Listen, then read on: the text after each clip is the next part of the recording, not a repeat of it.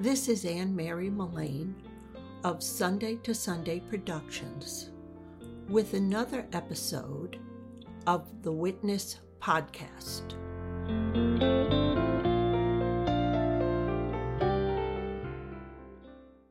The arc of the moral universe is long, but it bends towards justice. So spoke the Reverend Dr. Martin Luther King Jr.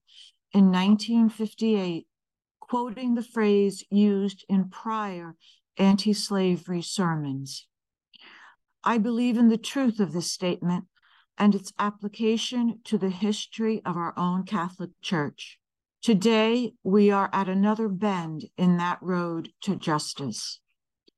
In just a few weeks, Pope Francis will call to order the Global Synod of Bishops in Rome. For the first time in the long history of the Church, voting members of the Synod will include lay people, men and women. One of the topics to be discussed is the role of women within this global gathering, where the focus is on synodality itself. Pope Francis has invited hundreds of people to the Synod.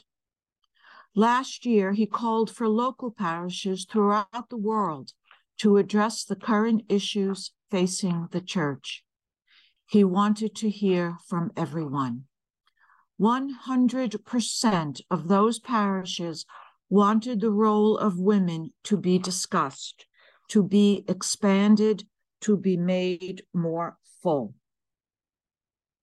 One organization in particular, the Discerning Deacons, has heeded that call, and they have enlisted church groups of all stripes to enter into the discussion through the lens of exploring the practices of the early church when women served as deacons throughout the early church communities.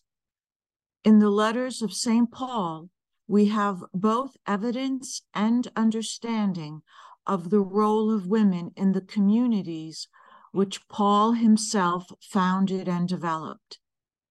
He mentions many women by name, and with his own high praise and regard for them in his writings. You can't make this stuff up. Paul can hardly be described as a feminist. Nevertheless, the contributions of women to the early church's disparate communities are significant and essential. One woman in particular stands out. Her name is Phoebe. She was enlisted by Paul to deliver, read, and explain Paul's letter to the church in Rome, a significant letter to a significant church community. Chapter 16 of the letter to the Romans calls Phoebe out as an outstanding leader and personal confidant of Paul. I commend to you our sister Phoebe, he writes, a deacon of the church in Centuria. I ask you to receive her in the Lord in a way worthy of his people, and to give her any help she may need from you, for she has been the benefactor of many people, including me. Of course, not too much is known of Phoebe, but scholars say she was a woman of financial means and helped in Paul's ministries. Deacons of the early church baptized the new female members as baptisms were done by immersion and conducted in the nude.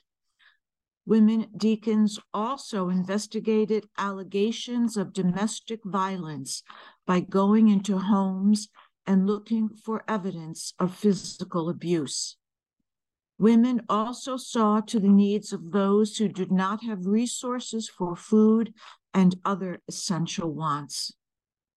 It came to the attention of Pope Francis when he attended the Amazonian Synod in 2016 that women in those remote areas continue to perform these services, both of a spiritual and physical nature. They are keeping the people of the Amazon alive as their environment is being threatened on all levels.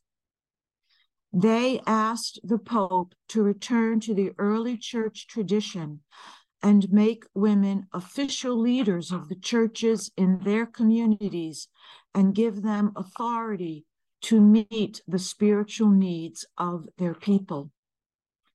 Pope Francis responded, "These women have laid down a gauntlet, and I shall pick it up." Women throughout the world join with the Pope. Discerning deacons have spearheaded a movement named in honor of Saint Phoebe.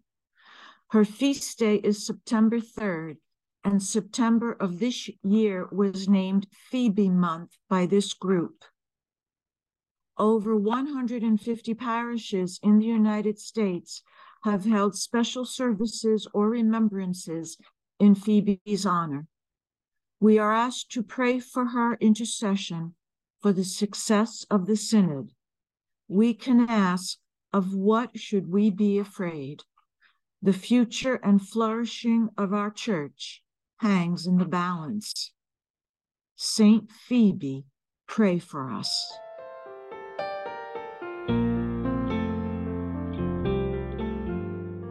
Thank you.